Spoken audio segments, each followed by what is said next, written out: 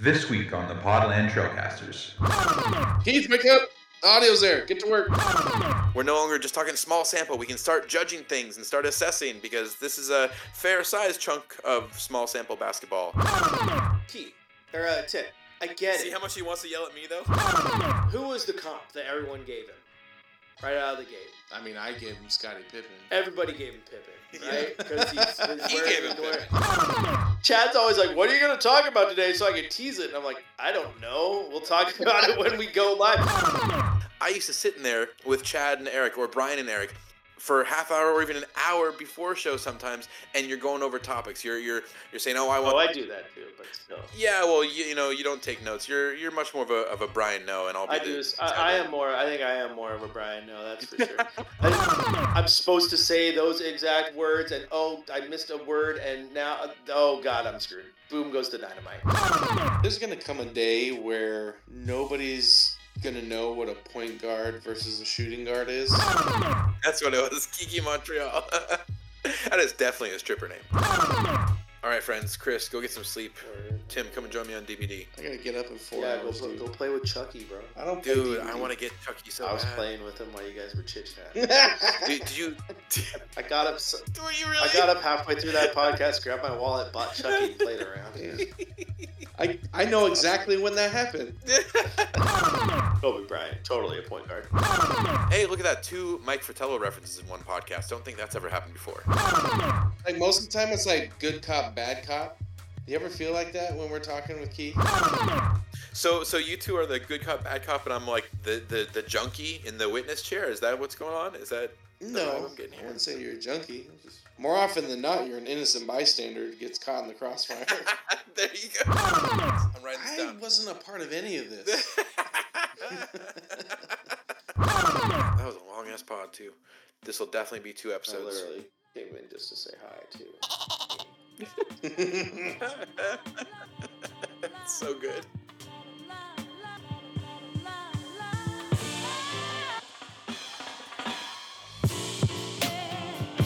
Hello, Rip City! To all of you ladies and gentlemen and everyone in between, whether you are in town or out of town or in any corner of these worldwide interwebs, welcome to episode 227 of the Podland Trailcasters, and thank you for tuning in. The voice you are currently hearing is none other than the not-so-vanilla Hood River Gorilla myself. That would be me, Keith Feltner Smith, and this is part 2 of last week's record. If you've listened to our last episode, or the one before that, like a month earlier, we've been having some less frequent recording sessions thanks to schedules and to my personal tech issues, but that means we've been having massive recording sessions, and instead of dropping megapods on you like we used to, I've been cleaning up and breaking them down into a few smaller, more digestible pieces for your Blazers bellies. The way I think we're going to be working for now is part 1 is usually going to revolve around love, hugs, and hate mail, our around the NBA and more type of segment where we can have some fun venting about whatever and maybe discuss some questions from you listeners. So send us your topics for some love, hugs, and hate mail. Or I've got to say, if you're not on there with us yet, my dear listener, what are you waiting for? You really should come and join us on the Trailcasters Discord. You can come and get involved with live episodes of this pod, those mega episode recordings that I'm talking about. You could be part of that. You could come and hang out with myself and Chris and Tim and a number of other podcasters, other content creators. We've got Sean Hyken in there as well. We've got professional analysts in here on the Discord, other local artists. We've got shirts, stickers, pins, flowers, and more, all being sold by Blazers fans just like you. We've got the Third Bench Ticket Group if you want some cheap and quick and flexible access to games with awesome other fans. We've got game night chats in the Discord if you can't make it to the games themselves. A ton of non-Blazers chats as well around movies, video games, other sports, reality TV, pets, food, anything and everything, all by fans of the Blazers, for fans of the Blazers like you, like me, friends. The link is in the episode description. Pause the podcast now, right here at the start. Go click that link. Come and join us. Say hello. I'll send you a message as soon as I see it, and we can wave and chat and get to know each other. Then come back and listen to the rest of this episode. But either way, whenever you do it, come and join the Discord. The link is in the episode description. Then, after that, we get more into our Blazers-centric basketball banter, and that is just too important and deep and rich right now with the young squad to share space. It needs its own episode, so that's what we're going to do. So here is part 2, where we cover the defensive styling and the coaching credit. We check in with our guys as we near that 20-game mark of the season, and then we get to a handful of listener questions. All of that and more coming at you right now. Please enjoy. On to some actual Blazers basketball talk. First thing on the list was going to be the in-season tournament. I think we've covered that at this point. But another change this season, another change specifically for the Blazers, and a drastic change of that has been the defense. We are no longer a team built around a Hall of Fame three-point sniper and lacking all defense. We now have, I think I saw last 13th defense in the NBA with 29th offense, so have completely flipped our offensive defensive rating so far this season. 20-game sample size, checking in on all things Blazers here, because the 20-game, this is 20 to 25% in. We're no longer just talking small sample. We can start judging things and start assessing, because this is a fair size chunk of small sample basketball. What are you guys thinking? How do you feel about the shift? Do you enjoy watching the defense this year? Are you missing the three-point shots? Where are you at, Tim? I mean, that's what Chauncey said he was going to do, right? Turn this team into a defensive team. That's a fair point. Got to give him props for that, whether it was all him or not. I personally think it's the roster that made the difference. Am I missing the three-point shot? Of course, man, because it's exciting. Hitting that many threes, putting up that many points is exciting. But I love defense. I love being able to hold a team to under 100 points. I love that we're finally playing defense for the first time in over a decade. And, they say defenses win championships. And if you can start with that as your building block, you can find three-point shooters. Yes, exactly. Yeah, the defense has been good. It's the only thing to me that I question, and maybe I'm jumping ahead here. I got to get to bed soon. But you're good. I struggle with if the and Tim kind of alluded to it, but I struggle with if the progress we're seeing on the defensive end is Chauncey, or if it's just the fact that if you give a guy like Toumani Camara 30 minutes a night, he's going to develop. If you give Shaedon Sharpe 30 minutes a night, he's going to play better. And I want you to look at the roster realistically and who have been the best defensive guys, right? Please correct me if I'm wrong, but it's been Matisse. It's been DeAndre Ayton, who's a better defender than Jusuf Nurkic. It's been Toumani Camara, who was a defensive player. I think people knew that coming in.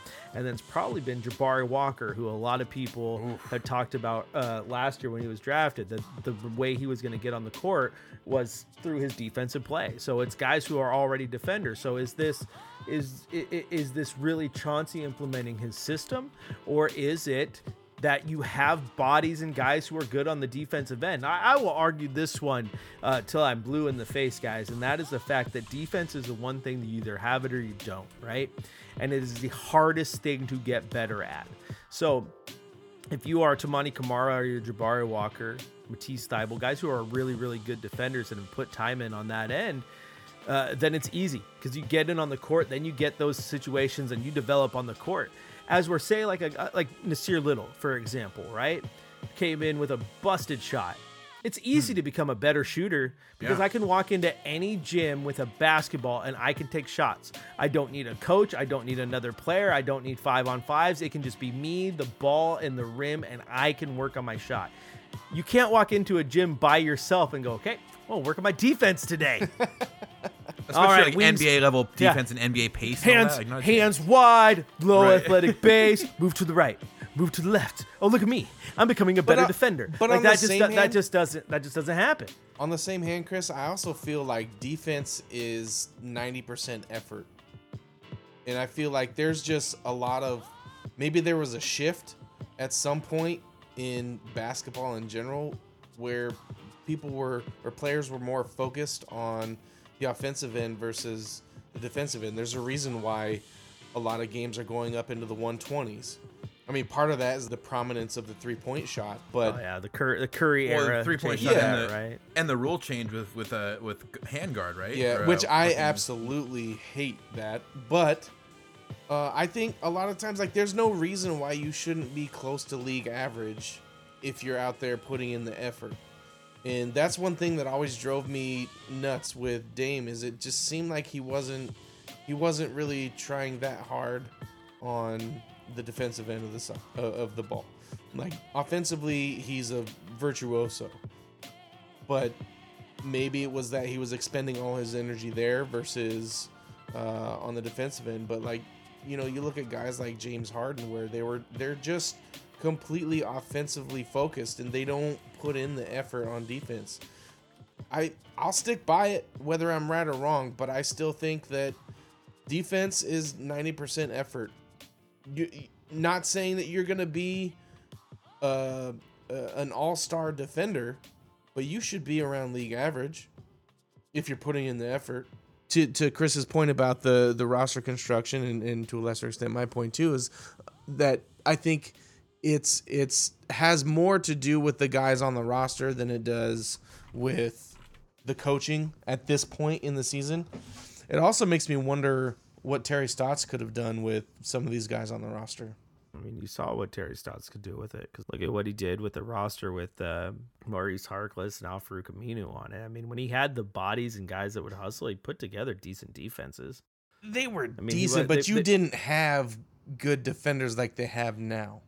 You didn't have what did Terry do with the team that was Dame and Wes and Nico and LaMarcus and that's a good point. I mean, they were a great team.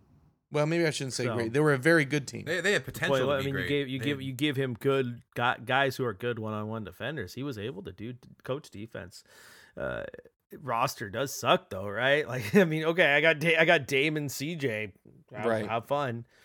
Right. And that's not even a knock on Dame or CJ. It's just both of those guys were so good and cerebral offensively that if you expend all your energy on the defensive end, where's the energy to be the great, shot creator and step back guy, and especially a guy like Dame, who's, I mean, to have that range, you need your legs, right?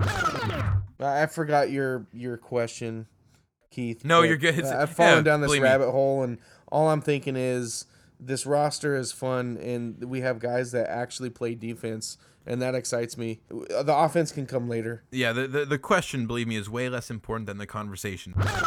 I did hear you. You're talking about roster. Talking about, I think, the good defenders you guys listed off, talking Tumani, Tease, Ayton, Jabari. How far off is Scoot from being included in that group of like good defenders, or kind of our core defenders, if you will? He's a ways He's out. got a minute. He's got a minute. Is that just because he's only 8 games in? Because we're seeing him try hard on defense. He's almost getting in trouble because he's putting in too much effort. Like, you're talking about the effort, Tim. There's been clips though, man. He bites easy on head fakes and pump fakes, and there's a knowledge base there that he's got to build up a little bit. At least maybe just working on his pacing. I'm not out on Scoot. There's a lot of people who are after 8 games, and here's the biggest thing I'm gonna say to Blazer fan, and this is what you need to stop doing this to enjoy the Scoot era for whatever it's gonna be, and that is stop worrying about who you traded to end up freeing up that spot. The Dame thing was done. The Dame thing was over, guys. It happened. It hurts. It stings. It sucks. But the more you want to compare, you would trade a Dame for this guy, Dame for this guy, Dame Scoot, Dame Scoot, Dame Scoot, and try to morph them together. Dame's not Scoot and Scoot's not Dame, right? Like, just try to get out of that vacuum and just understand what you got here. Because, like, I watched Scoot, guys, and I'm sure you guys are as well. And, like, yes, he had 2 straight games where it was only 13 points, but, like, I was impressed. Like, he's showing flashes. He's doing a lot of little things, and right now they're letting him come off the bench and kind of ease into it. Is there things that I would do differently with him right now? Absolutely. Like, I do not understand.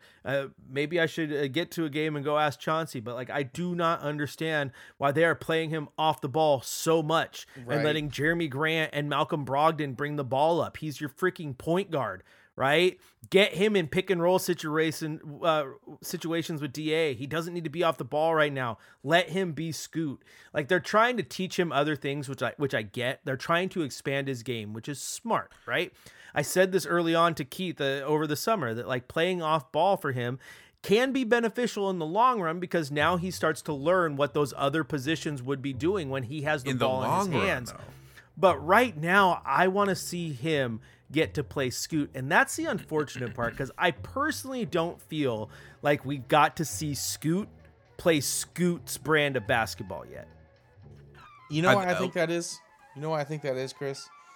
And Hit me with it. And I told Keith that I think there's a reason why the ball is going through Jeremy Grant so much is because I honestly think that they're showcasing Grant to shop him. I think that's the whole game plan right now. And I wouldn't, at this point, it's still early, but at this point, I wouldn't be surprised if they actually kept Brogdon for, past the trade deadline.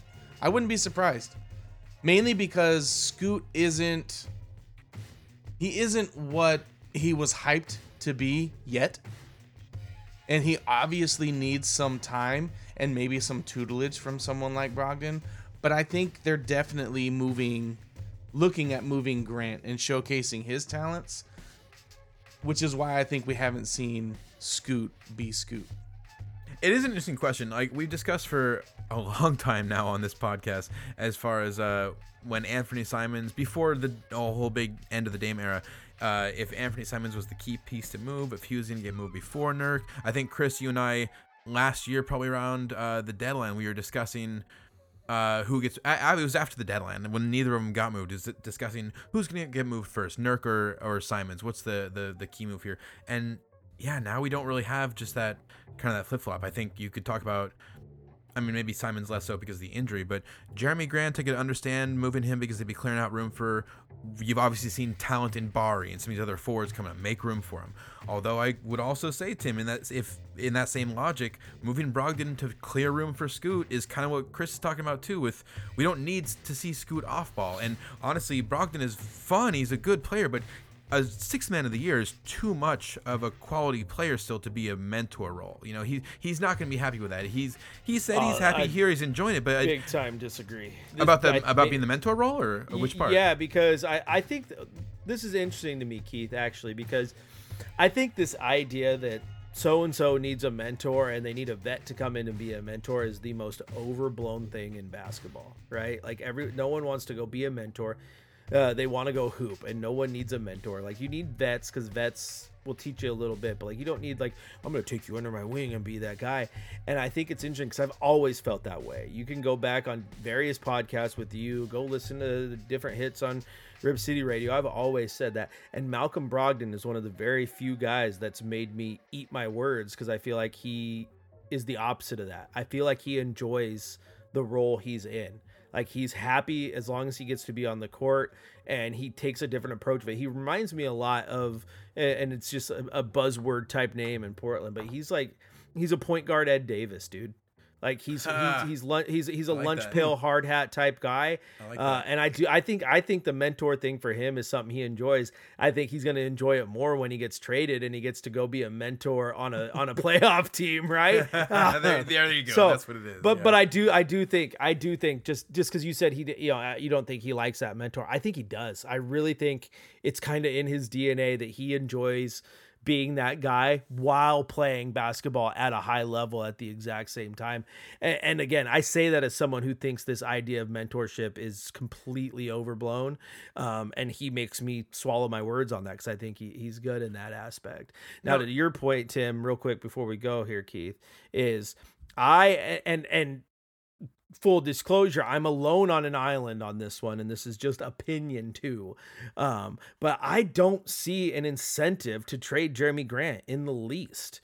I think that the idea here is you want to see if what you have in your three main guards, which is Scoot, Ant and Shea, and you want to see who pops, how they pop, and how they fit. And say by the end of the year, Scoot's looking really good, and you feel that in year 2 he's going to make that mega jump, and Shea's looking great, and you know that you got something in year 3, and maybe you make that jump. Like then you look at Jeremy Grant, and you're like, that can be a guy that we can use. Right? Sure. Because we're getting into a spot we need that guy. Because look at like the Dame time, right? What'd you need the whole time you had Dame in his prime run? You needed that wing, that vet wing that could go get the job done, a small forward, power forward to just help us out. And Jeremy Grant can be that guy. But if next year or the heading into the year after that, you feel like you need a small forward instead, or you need to move on, then you can, because I think there's more value in trading him when there is 3 years left on that contract versus right now when you're taking on the first year of that 5-year deal. And I think that's going to turn some teams off. I think there's more value in waiting. And I know you don't agree. You already told me you don't. No, I'm agree, not. okay? I'm not just going to say that I disagree. I my question to you is, do you really think 1 year is going to make that big of a difference? Waiting 1 year? I think it absolutely can. I think that's their intention. They don't want to. The organization doesn't want this thing to build out for another 4. Sure. Like they want to try to get the quickest turnaround they can. And but also how that happens, say, there's so many various avenues to that. But I still think there's value in keeping. Like maybe I'm saying it wrong, but I think there's value in keeping Jeremy, because I don't think that he's going to lose trade value if you decide to trade him a year and a half from now. No, it's not going to hurt agree. you to keep him. You have to hit that salary floor, right? So you need that big money. And I think as a Blazer fan, take it from someone who, Keith, you're a season ticket guy. Like I'd rather watch Jeremy Grant, because at least I know I'm going to go watch fun basketball, than trade Jeremy Grant to Team X to send me back $30 million worth of dead money guys who are just going to sit on the end of the bench to make me watch absolutely terrible basketball. Some people would enjoy it. B-Mac would rather have you, the 3 of us, getting paid $10 million each and filling the Jeremy Grant spot so that we could go blow our ACLs in our very first game, be put on the IR, and the Blazers win 5 games. I just don't like that. I mean, I would take that. Yeah, I probably would take that. Yeah. Well, of course you take it. We all need 10 mil. Take my ACL. You made a couple of points where you want to see what you have in your 3 guards, Scoot, Ant, and Shaedon. Before that, you also said that we aren't seeing Scoot given the ability to be Scoot. So if you're playing through Grant and you're not being able to see what Scoot can actually offer you, what are you doing? I think that they know that Jeremy Grant is probably their most sought after roster piece. If you can showcase his talent when it comes time, if you think that it's not going to pan out with what you're seeing from Scoot, the 3 guards that you've got, and you want to hold on to Brogdon, then Jeremy Grant is far and away the best option to dangle out there for whatever assets you can get back. The way that I'm seeing these games is that they are showcasing Jeremy Grant's talents to almost dangle the carrot out there for these other teams. Like, oh, look what we've got over here. Let us know what your offer is. We may entertain that in the future. Yeah, but I think they can dangle his talents and still do various other things, which is why this comes down to the almighty important coaching question, right? Like I think great segue, Captain Chaos. Yeah. Yeah, okay. What you got? Great segue as always, Mr. Bully Burkhart. It wasn't even really a segue. It was a comment that you interrupted. And by interrupting, you have made it a beautiful segue. What are we saying about the coaching? About Chauncey's coaching? We are now on the 20-game sample mark, and this was kind of something that we set preseason on the pod here, saying that we would have somewhat of a better idea if he was a good coach or not by now. I struggle. It's just like 1 minute they're doing so many different things. Like they're like, I feel like Chauncey's testing. So like, what do I have here? What do I have there? Which is a little bit frustrating. It's like, it's year 3. Just what is your offensive identity? But Chris, to be fair, he's got a completely different roster than the first 2 seasons. This is year 1, man. Absolutely, it is. But that's the frustrating part here. This what makes is it so hard to tell. What? It's year one with brand new players in just about every position. Keith or Tim. See how much I he wants get to it. yell at And me, I, though? like I'm not like why. Yeah, because I'm used to you getting defensive. I don't know why you're getting defensive. I'm I'm not not even getting talking defensive. about. I'm not even saying your points are bad.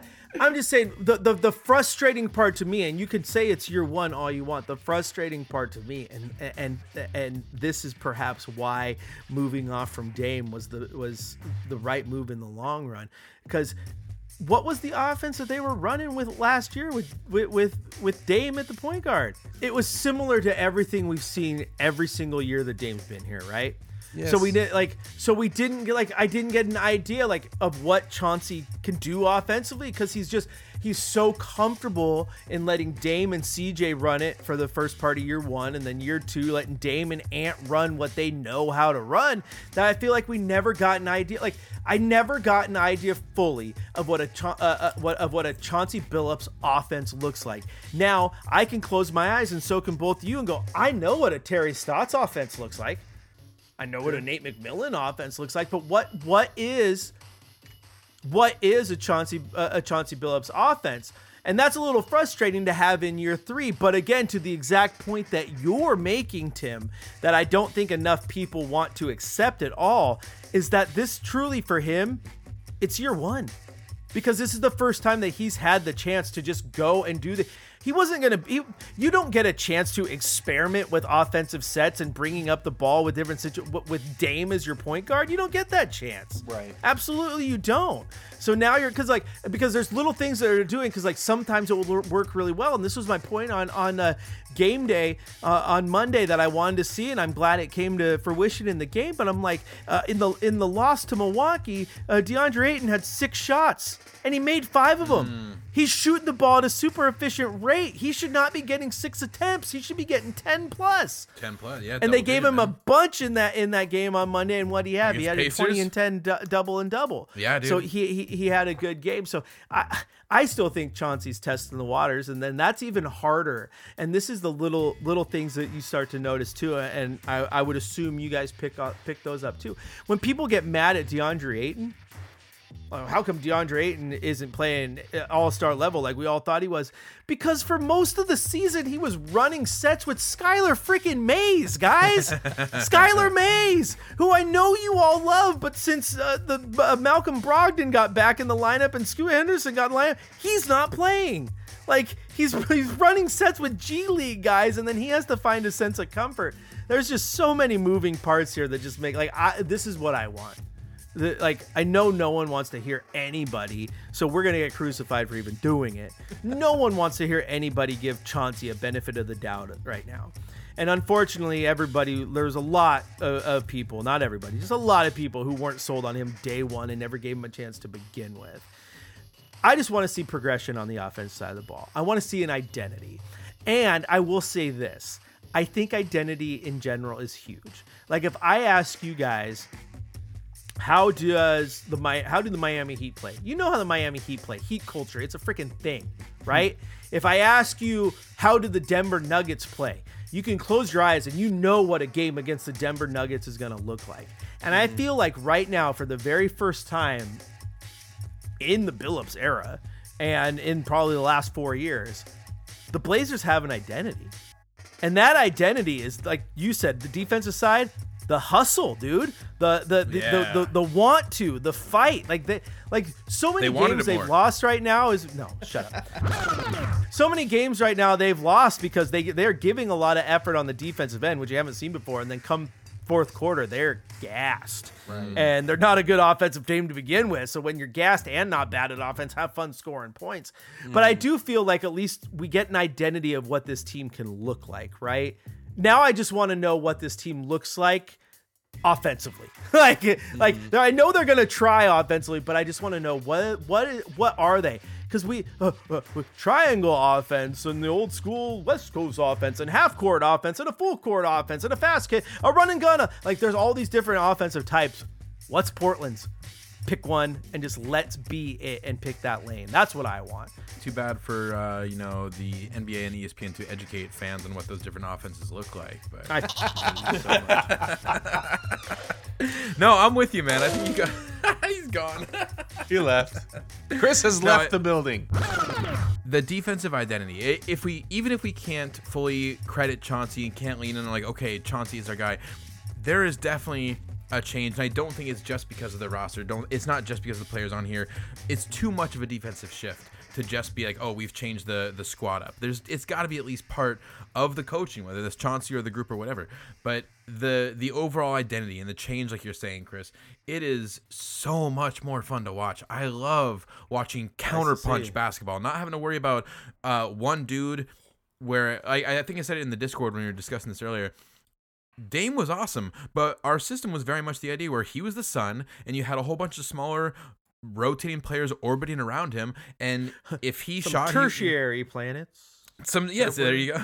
But it's so much more fun seeing more of this kind of this team basketball idea where it's without any of them being the bona fide go-to superstar. You just have so much more this thing of like, as soon as the ball's loose, they're all sprinting down the floor. As soon as there's a guy collapsing in the middle, they are all coming in on him. It's so much more of a feel that they're all playing a part of a greater sum instead of just playing a role to a superior star. Yeah, I love it, man. Awesome. Let's get back to some maybe just check-ins with some of the individual players. We covered some of these already when you came in here, Chris, because you don't check notes, and it's what we love about you. You just go off the cuff. You Bill O'Reilly, you do it live. To be fair, Keith, that's how I do my own show. Like I show up for courtside like a half hour before, no notes, and I go.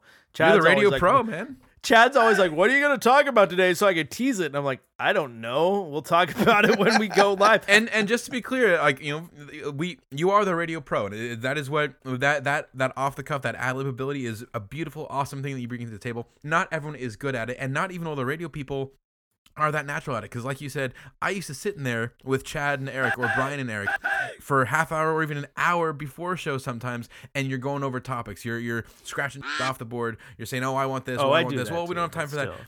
Yeah, well, you don't take notes. You're much more of a Brian No, and I'll be. I the, do. the I am more. I think I am more of a Brian. No, that's for sure. It's really bad because like I can't do a teleprompter. Like I hate it. I hate a teleprompter. I hate pre-writing my scripts. I hate having to like I make more mistakes when I'm on a teleprompter because I'm like, I'm supposed to say those exact words, and oh, I missed a word, and now, oh God, I'm screwed. Boom goes the dynamite. Improv's the way to go. I just want you to know, I just texted Brian to let him know that we were talking about him on the pod late night, so maybe he'll listen this way. Maybe we'll get one more listen from old No Show. Bino, Bino, that's right. You mentioned Jabari earlier. Let's just get into some of the individual players, then we have some listener questions, and we'll get out of here. We don't even just need to start with Jabari. We'll get to him in a second. But who is shining most to you? Obviously, Scoot. We've said he's had a small sample size. Ayton is impressing. Shaden has had the giant workload. Jeremy has had, like what Tim has been saying, Jeremy's maybe had the shine. He and Brogdon both. Jabari and Tumani are the real defensive stalwarts. It seems like the real defensive future for the Blazers, especially when we've now seen Tumani Kamara replace Tease in the starting lineup. Who is showing out to you? I think that's an easy answer. I think the one who's shown the most and has made you go, whoa, and kind of stopping your tracks has been Tumani Kamara, right? Like you're watching him going, oh. Yeah. Oh, they're on to something. So what's too many buckets on? Yeah, what's going on here? So yeah, I think that's the answer quite easily. I do like the progression that I do like the progression that Jabari's made. I think I still think he's another year out from being just the true rotational guy that they want him to be. He's getting big minutes right now, and I love it. And he's having good games, but I think you give him all through this year, and then next year, I think you guys, I think you have a really, really good rotational big, a guy who's going to play the 4, the small ball 5. He's going to go get you buckets and give you depth and earn his paycheck. And I like that a lot. I love the progression from him. So I'm no BS, man. It's those have been two of the highlights for me this early season. Yeah, Jabari, I think what I enjoy about him so much is kind of like what you're saying. you know that he's going to improve and rapidly. Like we've seen him work on the shot. We've seen him. I mean, I know it's a silly cliche thing to say, but bulk up. Like his body looks notably different even from when we had much pictures bigger. with him. Yeah, like much bigger. And again, it's a silly thing, but when it's I stood next to the dude on the court this summer, and even seen it on TV now, it's like whoa, it's very noticeable the pop of it. What he's doing on the floor though, the way he and Tumani have been playing off each other. Neither of them has a super reliable offensive game yet, but they get in there on defense. They seem to really have a good chemistry too. When they come in on that bench unit, we've had games that the pace really turned around, or kind of the momentum shifted with these two guys coming off the bench. And obviously that's you love seeing that kind of thing from guys who aren't your starters or weren't yet. Tumani obviously has been starting more games for us now. Do you see Jabari as a starter at some point, or is he more of that perennial role player? I don't think so. I think he's a perennial role player. But like I said, I think if he continues the progression that he's already given you this year, Keith, then I think next year, I think he's a true, 7th, 8th guy off the bench type guy. Like right now, I still think he's like your 10th. Like he's good. He has flashes here and there, but I think he's still growing. But I think if he continues to grow at the rate that he had over this offseason, I think next year you got yourself an absolute stud of a guy who's, again, your 2nd, 3rd guy off the bench, and you're feeling really confident about it with the ability to play him at multiple positions and mess around a little bit. I think he's going to be a great role player, man. He's going to be a great 7th, 8th guy off the bench for sure. Tumani, I love that kid. That kid plays with so much heart and so much hustle. Defensively, he's in the right spots at the right times. All he's got to do is learn how to score, and he's easily, in my mind, could take the starting 3 spot easily. Let me just break into that a little bit more too, because obviously with those two, like we're talking about, and with the team in general, the problem is the offense, or just pure shooting, I guess you say. Jabari has worked on it. Jabari has a better looking shot than he did even a short while ago. Tumani seems genuinely not interested in shooting at times. I feel like he's not. It's not that he's looking for other dudes first or looking to kind of get to a better spot. He's not looking to shoot. He's looking to not shoot, I guess is maybe what I'm getting at.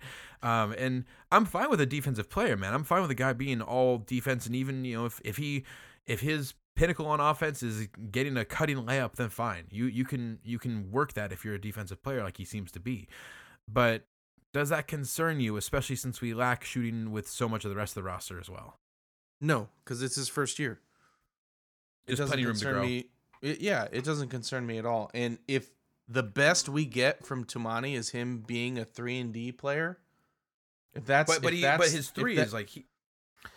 And go ahead. I just don't have faith in him having a 3 right now. I don't even see an inkling of it yet. It's his first year, man. He's hit a couple of 3s. Yeah, I think he's been good there, Tim. And to my point earlier, it's the easiest thing to learn. And what I think is interesting is that who was the comp that everyone gave him right out of the gate? I mean, I gave him Scottie Pippen. Everybody gave him Pippen, right? Because he gave him Pippen. Yeah, because he's wearing the number. He's got the sweatband. He's got a similar body type too.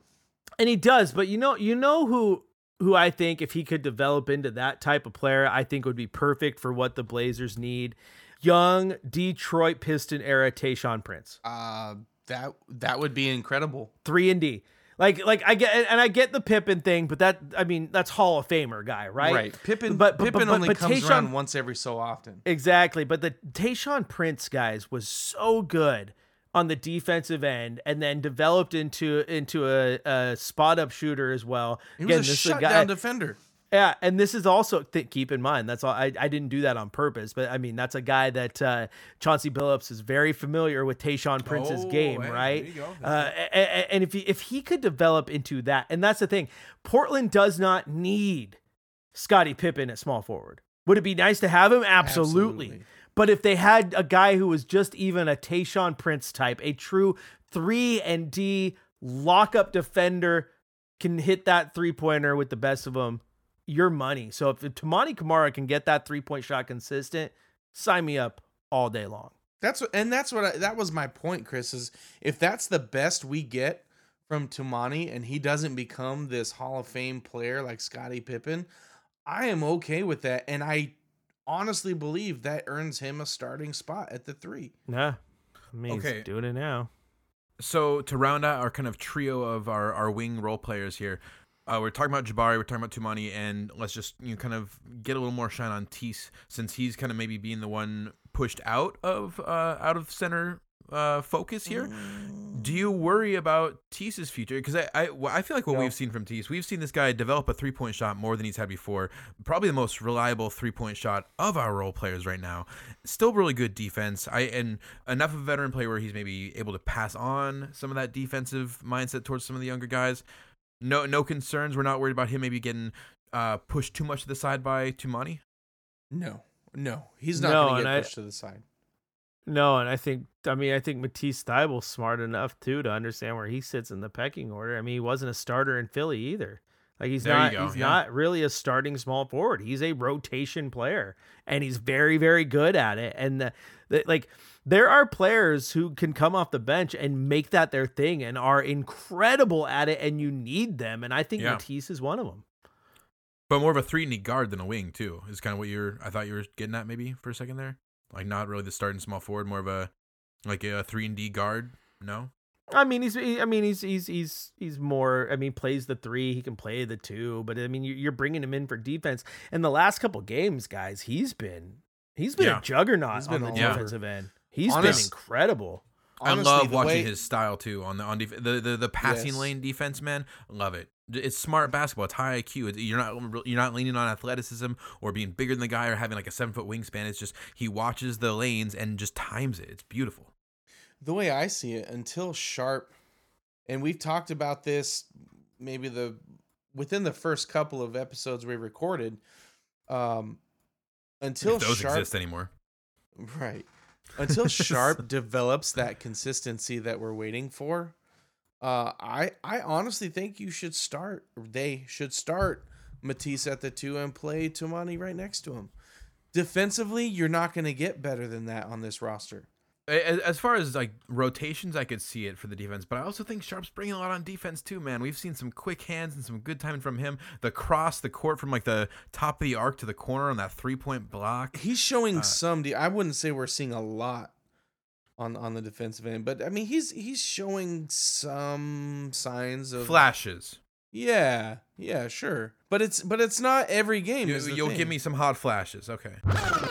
The next 2 guys I had up the ladder here discussing the individual players were going to be Jeremy and Malcolm Brogdon. We've kind of already covered this pretty well, I think, as far as the veterans and their role here and their kind of value and position. So Scoot, Shaden, and Ayton. Gonna not worry about Penny Simons right now since he hasn't been playing for us. Missing 16 games, not really enough of a sample to worry about this early in the season. But between Scoot, Shaden, and Ayton, what are you seeing? What are you liking? How do you feel? Are you worried about Scoot's pace? Like it seems to be such a talking point, especially in Discord today. We had a really nice long conversation about Scoot and if he is meeting expectations, if he's more of a comp to Russell Westbrook versus more of a Mike Conley thing, if that's okay, if Mike Conley is worth respect in the rest. Shout out to the Discord, by the way. I haven't done that in a minute during the episode. Wonderful, awesome time with all you guys. We've had an amazing preseason, a great start to the season. Third bench has been awesome. The discussions with everyone, game day chats has been amazing. Had some nice fun visits coming in here for the podcast when we've done it, even though they haven't all made the air. You're all great. Come and join the Discord. The link, where is it, Tim? It's in the description. It's in the description. So yes, the discussion we were having on Discord though about Scoot's pace. Let's start there. How are we feeling about Scoot? Are we worried? Are we disappointed? Are we over the moon? Where are you at? I'm concerned he's not, to Chris's point, he's not able to be Scoot. I'm not concerned that he's, as to whether or not he's going to be a pro ball player. I think he's going to be just fine. We don't know what Scoot is yet.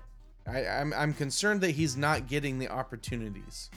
I think the opportunity is definitely going to be a big factor of it, and it's frustrating to have him have missed so many games already for it. I like the progression, man. We've seen significantly better three-point shooting in the last 2 games, obviously. I think he's looked more confident. I think he's looked a little less jumpy, like we talked about earlier, where he's definitely still jumping too much on defense and he's getting faked out. But I think, to use a just typical cliche phrase in the NBA, I think it's starting to slow down for him a little bit. But again, like you point out, Tim, we're judging this right now on an almost 20-game sample size for the team. If I was looking at Scoot 10 games in with what he's doing right now, I think I'd feel a lot better about it. It's just that he hasn't been here. And so for him to already feel like he's falling behind, I get it. I get where fans are bringing this from, but I don't know. It's, again, we discussed this in the Discord earlier, but it just feels like the hype train just got out a little ahead of what he was really ready for, especially with the injury. The hype train is always out ahead of itself. I think a critical part of this, I just think, was there was a phrase. I do believe what the phrase when it was tossed around was NBA ready body. He has an NBA ready body. And he does. He's coming in physically. He does have an NBA ready body. But I think fans read that as NBA ready, and it's not the same. He's Dwight Howard in a point guard body. I mean, I could see he's sculpted, man. But again, the point is just that I think people read NBA ready body and interpreted it as, oh, he's good to go. He's only going to take a little while and he's going to be 60 miles an hour down the road. And I think it's just much more of, this dude has some G League experience and he has some great physical characteristics and he has great energy and obviously has a head for the game, but he's still a rookie. It's going to take him a minute. Yeah, it's going to take him some time. And I got to ask you, you mentioned Kyle Lowry. Was that a bad thing? Were people saying that was a bad thing? Because Kyle Lowry has had a pretty good career, and if that's as good as Scoot is gonna be, we could be in a much worse position than that. Kyle Lowry has a ring, y'all. Yeah, right. That's all I'm saying. Like Kyle Lowry, I will take Kyle Lowry. Well, this is like the discussion in Discord earlier. Come and join the Discord link in the episode description. We're going around. I think it was Eric. Shout out to Shoot Some Oops and go listen to the Kenny's G League podcast about the remix, which we will also get to. But Eric brought up that the conversation was changing from comping Scoot to Russell Westbrook with the athleticism and unstoppable physical characteristics to now being a Mike Conley comparison. And I was sitting there going like, I'm all for this. The idea that you're going to say he's a defensive-minded, playmaking first, gritty, consistent point guard who Mike Conley has led his team, like you pointed out, Chris, in our dialogue. Mike Conley led his team to the Western Conference Finals. Now he's doing great with the Timberwolves. Versus Russell Westbrook, he's athletic, but I'd so much rather have the mold of a Mike Conley. But then in the discussion, the problem was that some fans take those comps and they look at it as a success comp. They're saying, oh, Russell Westbrook way more successful than Mike Conley, so they don't like the difference there. And it's not, again, it's like the NBA ready versus NBA ready body. We're getting caught up in the hype and people are misinterpreting and getting ahead of themselves. And I think people are building these expectations for Scoot where he still is going to be fantastic. He's going to be a top 10 player.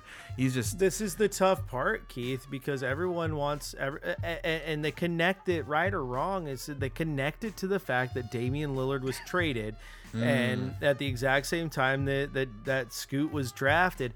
Because here's the thing with it, if you take this idea of Damian Lillard out of it and you just drafted the next Mike Conley, I just drafted a two-way point guard who averages close to 20 and 10 for his career or whatever. That's what I'm saying. And has gone to the Western Conference Finals. And since 2006, 2007, because he was drafted the Oden year. So almost 20 years in this league as a starting point guard. That's a good draft. That's a win. Even if he was the third pick, that's a win.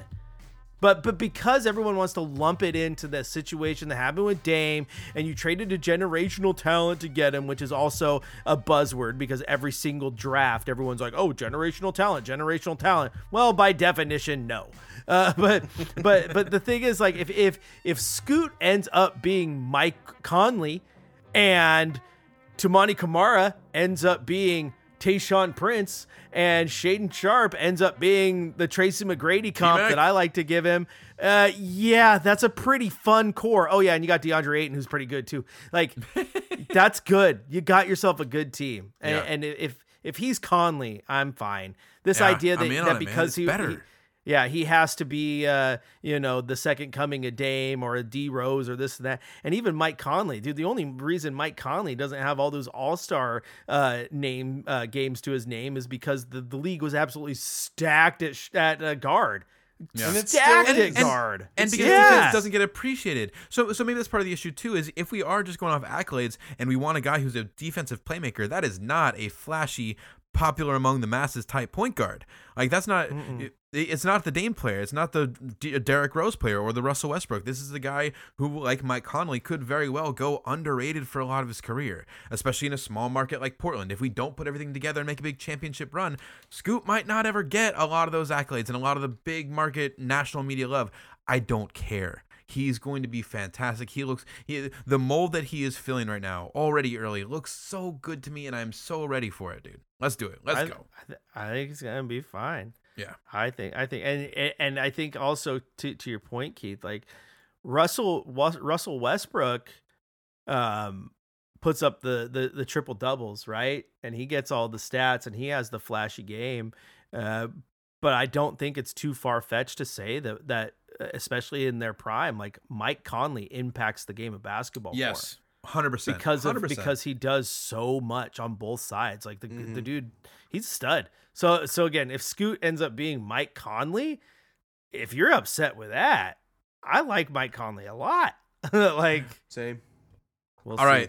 right. Two more, just quick, just checking in on how these guys are meeting or not meeting our expectations after the first 20 games or 17 games, almost 20 games here. And then we have a few listener questions. We'll get you guys out. Shaden or Aiden, the other two parts of our young core, who do you feel like going over here first? Hit us with Shea. Okay, so Shaden, by the way, I was calling him Mac and Cheese earlier. You guys just evolved that nickname to the next level. It's T Mac and Cheese. Oh my God. He's been the comp. He was the comparison. That was the comp that you guys had. It's your own fault, Chris. T Mac and Cheese. I'm writing this I down. wasn't a part of any of this. What do you guys think of Shaden though? The so far, Shaden's criticism so far has been that he's taken on too much of a load, or that the team is giving him too much of a load. Obviously, part of this is probably because Penny is missing. It seems weird to me that we're saying that Shaden is taking too much of a load while people are simultaneously complaining that Jeremy Grant and Brogdon are getting too much of the run. But where do you guys stand on Shaden? Is he full? Is he surpassing expectations? Is he falling short? Where you at? He's right about where I thought he would be. I think he's hit a few benchmarks like we had talked about him taking over a game. Well, he took over a game. Yeah. I still haven't seen the consistency I was hoping to see, but again, it's still early in the season, and I didn't really expect to see consistency until the latter half of the season anyway. But he's right around where I thought he would be. Yeah, he's exactly where I thought he would and wanted him to be. Honestly, I thought the year 2 jump I wanted him to average about 15 points per game. He's at 16 right now. He could be more. I think he's shouldered a lot of the load, man, and has looked gassed a lot of these nights, and he just needs to get more comfortable within himself. He had a shot. I can't remember if it was against Milwaukee or not, but DeAndre Ayton gets the offensive rebound, kicks it out to Shea, who is maybe 10 feet away. And he goes up for the shot and just bricks it. And it's like, even Calabro pointed out, he's like, he looked like he was deciding whether he wanted to bank it or just go for the regular bucket. And it's like, just in that situation, just go, right? Don't think about it. Just go. To that point, he has played the most minutes per game than anyone on the roster. Dude, Okay. like I Well, said, there you I go. think he looks gassed. Yeah. Gassed. And again, this is an opportunity that we didn't expect. We did not expect Penny to be out we didn't think he was going to be out at all, let alone this long, obviously. Mm-hmm. And so maybe it's a bit of a, this could be a thing that we look back and say, wow, what a critical time for Shaden to really put it together, like really get a concentrated dose here to find his game. Because I do think we've seen him adding things. He's not just coming around and building speed. He's adding comfortability. I think he's definitely in his understanding of the floor. He's still kind of learning like what his role is or what he's allowed to do, what he can do. Right, Chris? Yeah, yeah, I think so, and I think he's getting better on the defensive end, which I think is fun. But to Tim's point, I mean, he's currently 5th in the NBA in minutes played. Like he's playing a lot. That's a lot. All right, how about Aiden? Our last guy to discuss here, and kind of the the new core of the team and the rotation. Obviously, he came over in the Toumani Camara trade. I mean, I the Nurk thing was a controversy with fans, right? I would think that after how negative and toxic people were getting with Nurk, that people would be pretty happy to have Aiden coming in here. I don't feel like he's gotten a whole lot of love, and he's, like we said earlier, he's played pretty well. He's not. I don't think he's disappointing as far as the stat box goes. So I'm not sure why I feel like people are just kind of glossing over with him. I mean, he's averaging a double-double yet again, and he's 10 times the defender Nurk is. He's more athletic than Nurk. The only knock on him that I have is that I wish he would impose his size more. Stop taking fadeaway hook shots. But I love Ayton. DeAndre Ayton is a center that we haven't had in ages. Yeah, And I just love the fact compared to Nurk, he actually shoots the ball with efficiency. That game against Indiana shot, on man. Monday, that was his worst shooting game of the last 5 games, and he still shot 57%. Like he's shooting the ball really well right now. And again, it's not just dunks and easy shot. He is taking those jumpers and he's hitting them. But yeah, I like him. I think the knock on him, Tim, like I said earlier, is like, dude, he's having to play with Skylar Mays. Jeremy Minaya was playing for a little bit. Imagine what's gonna happen when he starts developing the chemistry with Scoot and Brogdon. You know what I mean? Like that's 100%. when they start running the pick and roll efficiently. He's gonna easily be at 20 and 10. I told you guys he's a 20 and 10 guy, and I still believe that. I still believe it. Yeah, I'm excited for him, man. And Ayton is among the new players on the team. Like, we've got a lot of fun young guys to be excited about.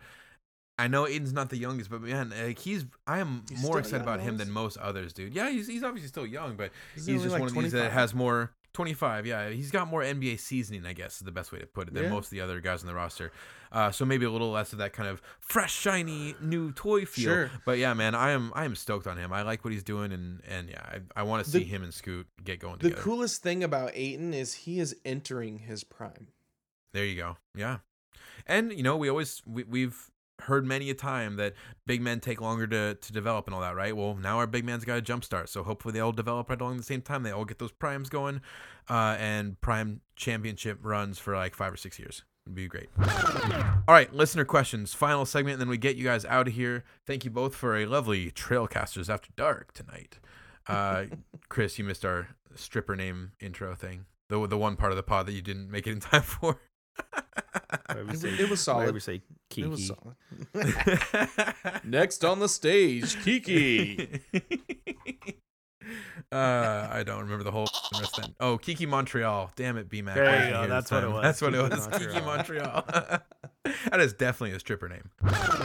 All right, listener questions. We've got a group of these just from taking the temperature in Discord, getting the feel from what everyone was thinking about with our squad. Asked these just the other day, so it should be nice and fresh. Also, shout out to, I believe it was Paint PDX, who had, I think, a question or two in there from well before one of our last times that we recorded a pod. I didn't even get it in, but it doesn't really matter because the pod never made it out anyway. He gave us an update though, and we will get to that in a second. First question from Paint PDX, or I guess second, since he asked about the holiday stuff earlier. What's the current thinking on Brogdon and Grant being on the team long term? I know we kind of touched on this, but rehash briefly, you guys. What do you think is the long term goals of the team with Grant and with Brogdon? Because I know you deferred a little bit, Tim and Chris. I think I wouldn't be surprised if either one of them finished their contracts here. But like I said earlier, I think they're trying to showcase Grant. I wouldn't be surprised if he does get shopped. Then again, I wouldn't be surprised if Brogdon got shopped either. So, it's hard to say because you're not seeing a lot of success on this team, but you're also not seeing a lot of creativity with the play calling. I think you're seeing a lot of just give it to Grant and let him do something. Give it to Brogdon and let him do something. Dump it down low to Ayton. To me, we haven't seen enough of the young guys. We haven't seen enough utilization of the young guys for me to form a realistic opinion. But at this point, I still think it could go either way. Hey Tim, I have a new nickname for you. Indecisive. Guy on the fence.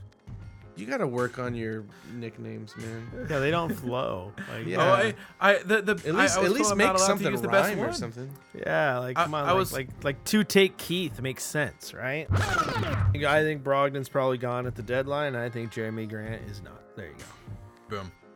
Yeah, I probably lean that way more than the other, but I'm with you, Tim, too, where it's so open right now. It's really hard to say. I'm just enjoying what they're doing to kind of fill in those gaps when the young guys are not holding it together. But I do think that over this season we're going to see more and more of the young guys getting more and more of the role and the fill and the touches, and that will really start to maybe give us a better idea what the long-term plan is for the older vets. Mm-hmm. Another question from Paint PDX: how is everyone feeling about the point guard trio if we're counting Penny as a point guard? So point guard trio being Scoot, Brogdon, and Penny Simons here. I still see Simons as more of a true 2. He's a combo guard where he can play point, but Chris. I'm so used to Chris shaking his head and being instantly denying what my point is, but he's whispering under his breath he's a 2 as well. Because Simons' his best skill is catch and shoot. He's not an amazing playmaker. He's not working the pick and roll. He's good at it, but he's a combo guard who's mostly a 2. I see Simons as more of his ceiling is like a Bradley Beal type model. He can play both, but he's a shooter more than anything else. So that kind of defines it for me. I would say the point guard trio is really a duo. It's Scoot and Brogdon, and that has very clearly defined roles. So that's kind of simple version for me. What about you guys? There's gonna come a day where nobody's gonna know what a point guard versus a shooting guard is. Yes. And I think that Penny fits that description. If you think of Simons as more of the shooting guard, it makes this a lot easier, just in the sense that, like, the question becomes more about Simons and Shaden instead of this trio of Simons, a young guy, and an old vet, where it's you have such different variations there. I think it's kind of hard to choose which one's a superior thing, but you make it Simons or Shaden as shooting guard, and then a veteran and a rookie point guard, everything clears up so easily, right? Sure, but that's not how they play, and you even see Scoot playing off the ball like a 2 guard. Like, it's how do you define point guard on this roster when you've got multiple people from multiple positions handling the rock? I like our guards.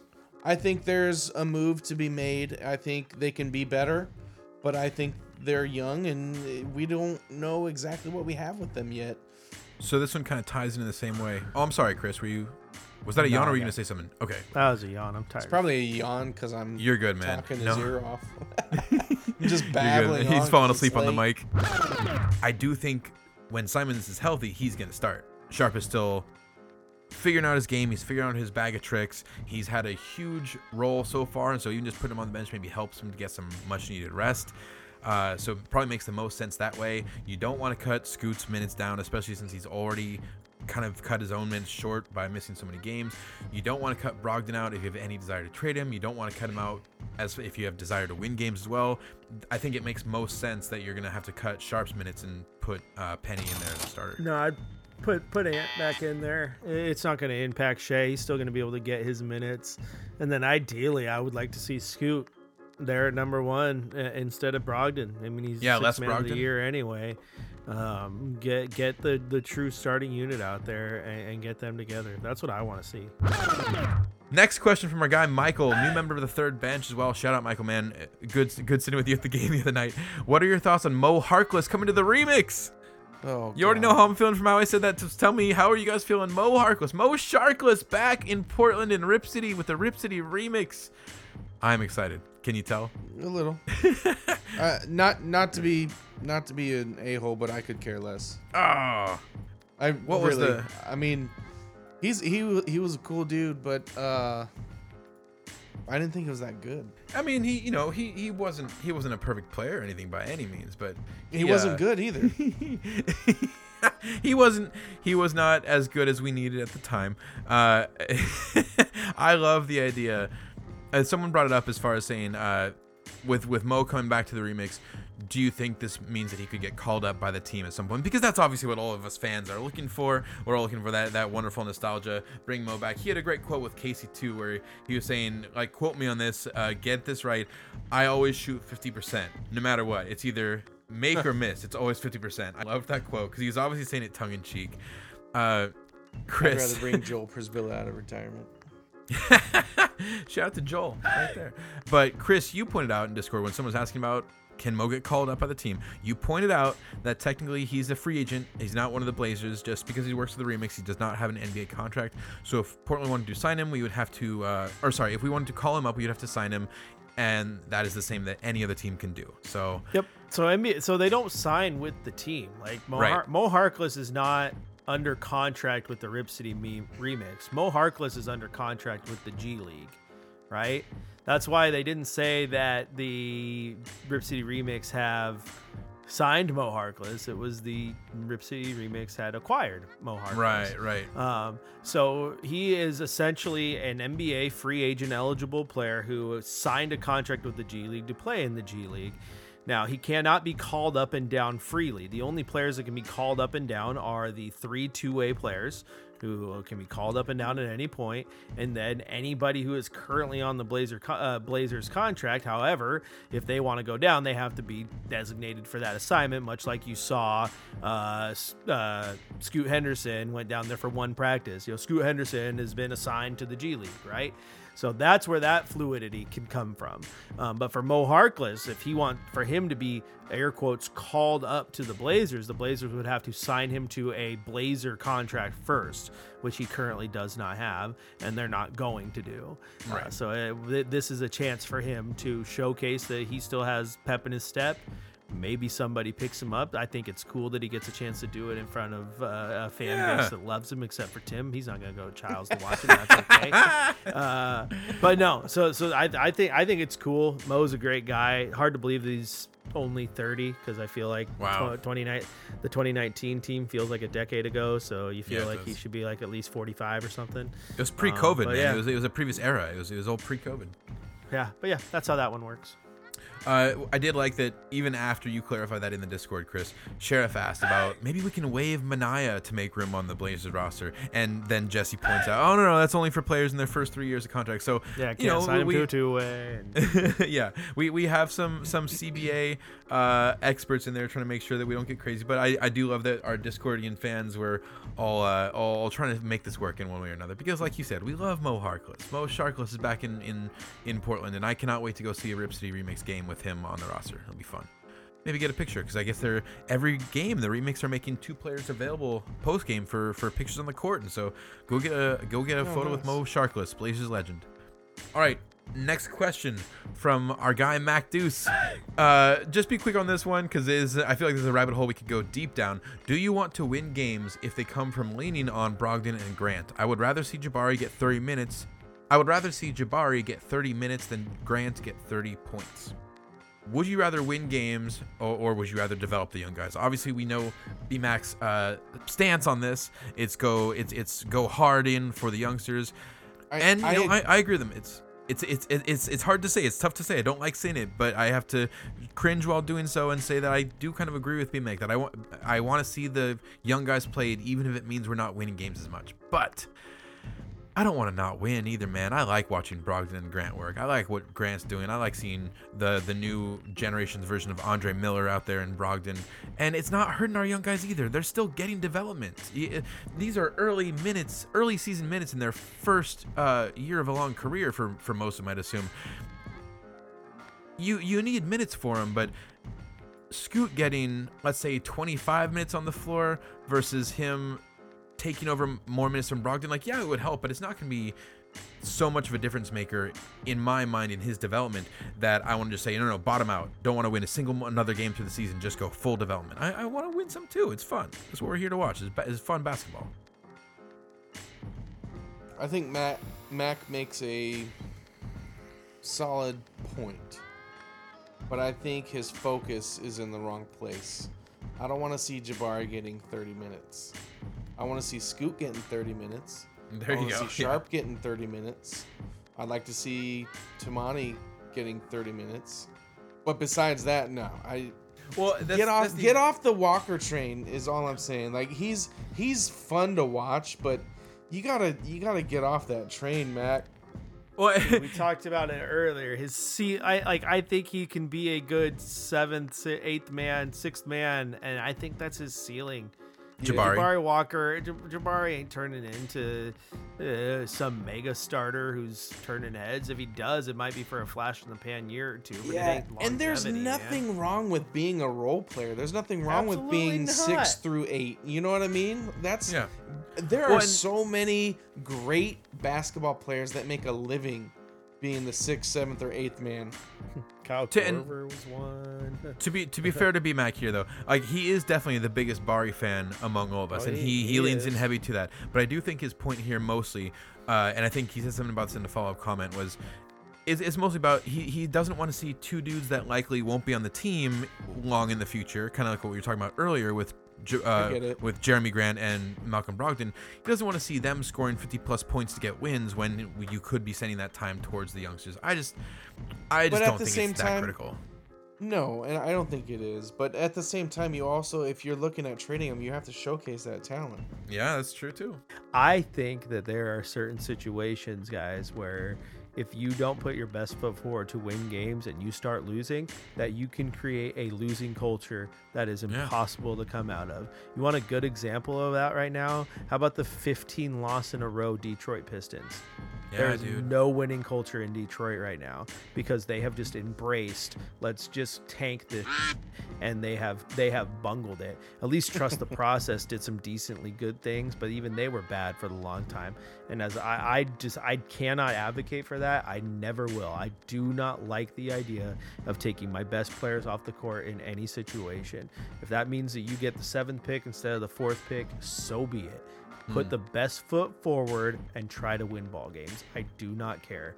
Jabari is going to get his. Scoot's going to get his. They have practices. Coach knows what's going on. If Jabari Walker is worthy of 30 minutes per game, Tim, he will get 30 minutes per game regardless, right? Like I didn't say it, bro. I know you. I know. I was using. And to your point about how you keep talking about showcasing Grant, right? If Malcolm and Jeremy are already the two known commodities, right, that Portland is most likely to flip, at what point does it benefit Portland in any way, shape, or form to make them purposely disgruntled? Right. So now that Jeremy Grant says, no, I want out and I want out now. And the minute he says that publicly, similar to this Dame situation, Leverage. yeah, now we lost leverage. Like that's just no, keep them happy, take care of them. It goes a long way. And again, I hate losing on purpose. It's stupidity. I just want to say too, you bring up Detroit Pistons, then just made me remember something. Cade Cunningham is on my fantasy roster, doing great work as far as his production overall. He's having some really awesome games. But I went to watch a Pistons game just to be like, oh, and just checking on my guys and on just when you surf around all the highlights for whatever. Cade looks miserable when he's playing on there, Whole man. team does. He like yeah, but it's, like this dude is like he's putting up good numbers. He's got good looking shit, but he just does not look like fun basketball. I would not want to be watching that every game. Next question before Chris falls asleep on his microphone. Coming in from Dave. How are you watching games in a rebuilding year and finding joy? I'm loving watching multiple consecutive solid defensive possessions, and I forgot what a Mike Fratello team looks like. Hey, look at that. 2 Mike Fratello references in one podcast. Don't think that's ever happened before for us. But yeah, I mean, we talked about this before, probably on a pod episode that didn't get posted with the way things have been recently, just the ratio and track record. So I'm not going to assume that listeners have heard it, but I think watching the defensive plays is a great way to find joy this season. You don't want to watch the scoreboard. You want to be looking for the guys developing their games like we've been talking about. Guys adding a shot, working on their defense, working on the chemistry, working on the relationship building between Scoot and Ayton or Tumani and Jabari. There's so many fun things to look for if you just can get away from looking at the box score and the kind of the counting stats and the overall actual scoreboard itself, which isn't always tough when you're a sports bettor. And obviously that's a bigger portion of the fan base every day. It seems like, more and more people get in on all the betting lines for it. And that's fine, and I enjoy sports betting as well. But yeah, this team, especially this year, you got to be able to watch without having it be just about the stats and the production. For me, it's the defense. All defense. I mean, man, it's Toumani Camara, it's Matisse Thybulle, it's DeAndre Ayton. That's where I find the joy, because I love defense. That's where I get it. That's where I get my joy. Toumani Camara, Matisse. Toumani happy moments. For me, I think the funnest part about watching this team, whether they're good or bad, is the fact that for the first time in a decade of covering this team, we don't know what to expect on any given game. Like, look at the other, like, how many times this team gone to a crunch situation, right? Maybe a last second shot, and it's who's going to take the shot. Right. Like, you had what was it Sacramento, if I remember correctly? Like, Jeremy Grant got the last second shot a couple times, and now you see Malcolm Brogdon coming up doing some iso ball stuff, and to me that's fun. And I know it rubs some people the wrong way, because like, I don't need Malcolm doing this, I don't need that. I'm like, yeah, but for so long it was just Dame was going to take the shot, right? Exactly. He was going to bring the ball, like, you knew what was going to happen. So seeing things from a different perspective, seeing different offensive sets that you're not used to, and then truly the biggest joy is trying to find the little things, and it's really paying attention to Jabari and Toumani and Scoot and Shea, and see how these young guys progress game to game in a way that you can truly see, because that's fun. Because again, you haven't had that chance. You didn't get that chance with Ant, right? He was the young guy who was just relegated to garbage minutes because you had Dame and you had CJ and all this, and now for the first time in a very long time, you get to see some young guys truly develop. And I think that's why this season is so hard for so many, Keith, is because that's uncharted. Yeah, it's uncharted. Yeah, totally. I mean, even look at Dame, right? Dame came in, and Dame was an instant 20-point per game guy. Like, the dude just took off, right? When was the last time you had to watch a young player develop in front of your eyes? It hasn't happened very often in Portland. And again, so I find that fun, because it's new for me, because it's not the tedium of the exact same team doing the exact same stuff. It's a great point too, because honestly, like, I have, especially in our dialogues with BMAC recently on Discord, I've been pretty clear that I didn't want a rebuilding team. I wanted to go all in around Dame, just do anything you can for a championship, just get winning basketball in here in Portland, and I thought that would be fun. But I have thoroughly enjoyed the young squad, watching the rebuild, like you're talking about, Chris, watching all the small steps, seeing game-to-game progress, feeling like I can watch one game of Scoot or Jabari or Toumani, and the next game I see them, it's like, oh, already looking better, already, not just like a momentary flash, but like, oh, they're doing this better, they're moving quicker, they seem tighter as a unit. And as like you said as well, Tim, the defense, I am so much more interested. I think, again, we said this earlier in the pod, but just the counter-punching basketball, getting out there and seeing things. If you see Dame run the offense, and like you said, Chris, you know it's going to be a three-point shot most of the time. You know what it's going to look like. There's not a lot of variation. What we have right now, there is so much difference in every play. Like, so every time down the floor, something different happens. It's so much easier to stay engaged with, I think, when I'm watching from home if you're not in the arena, because you don't have to worry about no more. It's like, okay, I'm gonna look at my phone for a second, timeout till he gets to the 3-point line. Something can happen at any moment, and it's just a lot more engaging. But I'm gonna end on the cheesiest note I can here. Last bit of the pod, and I got to do the cheesy thing. Cheesier than T mac and cheese. Cheesier than T mac and cheese. Thank you for bringing that back. The way that I am truly most enjoying watching the games this year, though, is with the people in this Discord and the third bench that I'm going to games with, then discussing the games with you guys on the pod. I know we haven't done it enough, but I love when we've been getting to do it. It's been an awesome time each time. Maybe I'm sabotaging the episodes just to try and get you to come back and record quicker the next time. But if I'm doing that, I'm not doing it very well because we're not recording often enough. The group, though, the fans, the culture, the friends that I have made, that's been going on for years, but this year in particular, I think all of us together, following the new guys, following the young squad, watching the team grow, seeing these games with friends has been an experience. Watching games and discussing it here in Discord has been next level. Just so many more people get involved, and new faces, new names in chat than I think were in here very often last year. Just people kind of starting to show up and wanting to talk more about this, not just, getting maybe bored or hearing the same headlines every time. And again, you two, you wonderful bearded brothers of mine, you're both great people. I love you, and you're making this season all it can be. Jesus. And I'm just gonna cut it there. So, anything you guys want to add besides groans and winces of cringe? No. I think Chris fell asleep 10 minutes ago. Yeah. This is just the ghost of Chris hanging out with us in the end. I'm not even supposed to be here today. In closing, your humble listeners, that's it. That's our show. Thank you, as always, Chris Burkhardt and Tim Johnson. And thank you, Odar, for the fat beats. And thank you, listeners, for a great listening. And we hope you enjoy your Blazers and your Rip City basketball and the Rip City remix and our latest episode. Please come and join the fun on the Trailcasters Discord. The link is in the episode description. Thank you again, and please come back next... Please come back to the next edition of the Trailcasters. I don't want to say week because it doesn't seem to always come out on a weekly basis. Fair enough. We'll get back there. Chris, talk about organized chaos. I feel like that's what we are on the show. Very much so. It's like most of the time it's like good cop, bad cop. You ever feel like that when we're talking with Keith? and then we Wait, so it's like you two are good cop, bad cop. Like bad cop, worst cop. So you two are the good cop, bad cop, and I'm like the junkie in the witness chair. Is that what's going on? Is that the vibe I'm getting? No, I wouldn't say you're a junkie. I'm a more basketball more junkie. More often than not, you're an innocent bystander who gets caught in the crossfire. There you go. Awesome, guys. Oh, well, I again. should probably end this recording. Yep. Hit click on that.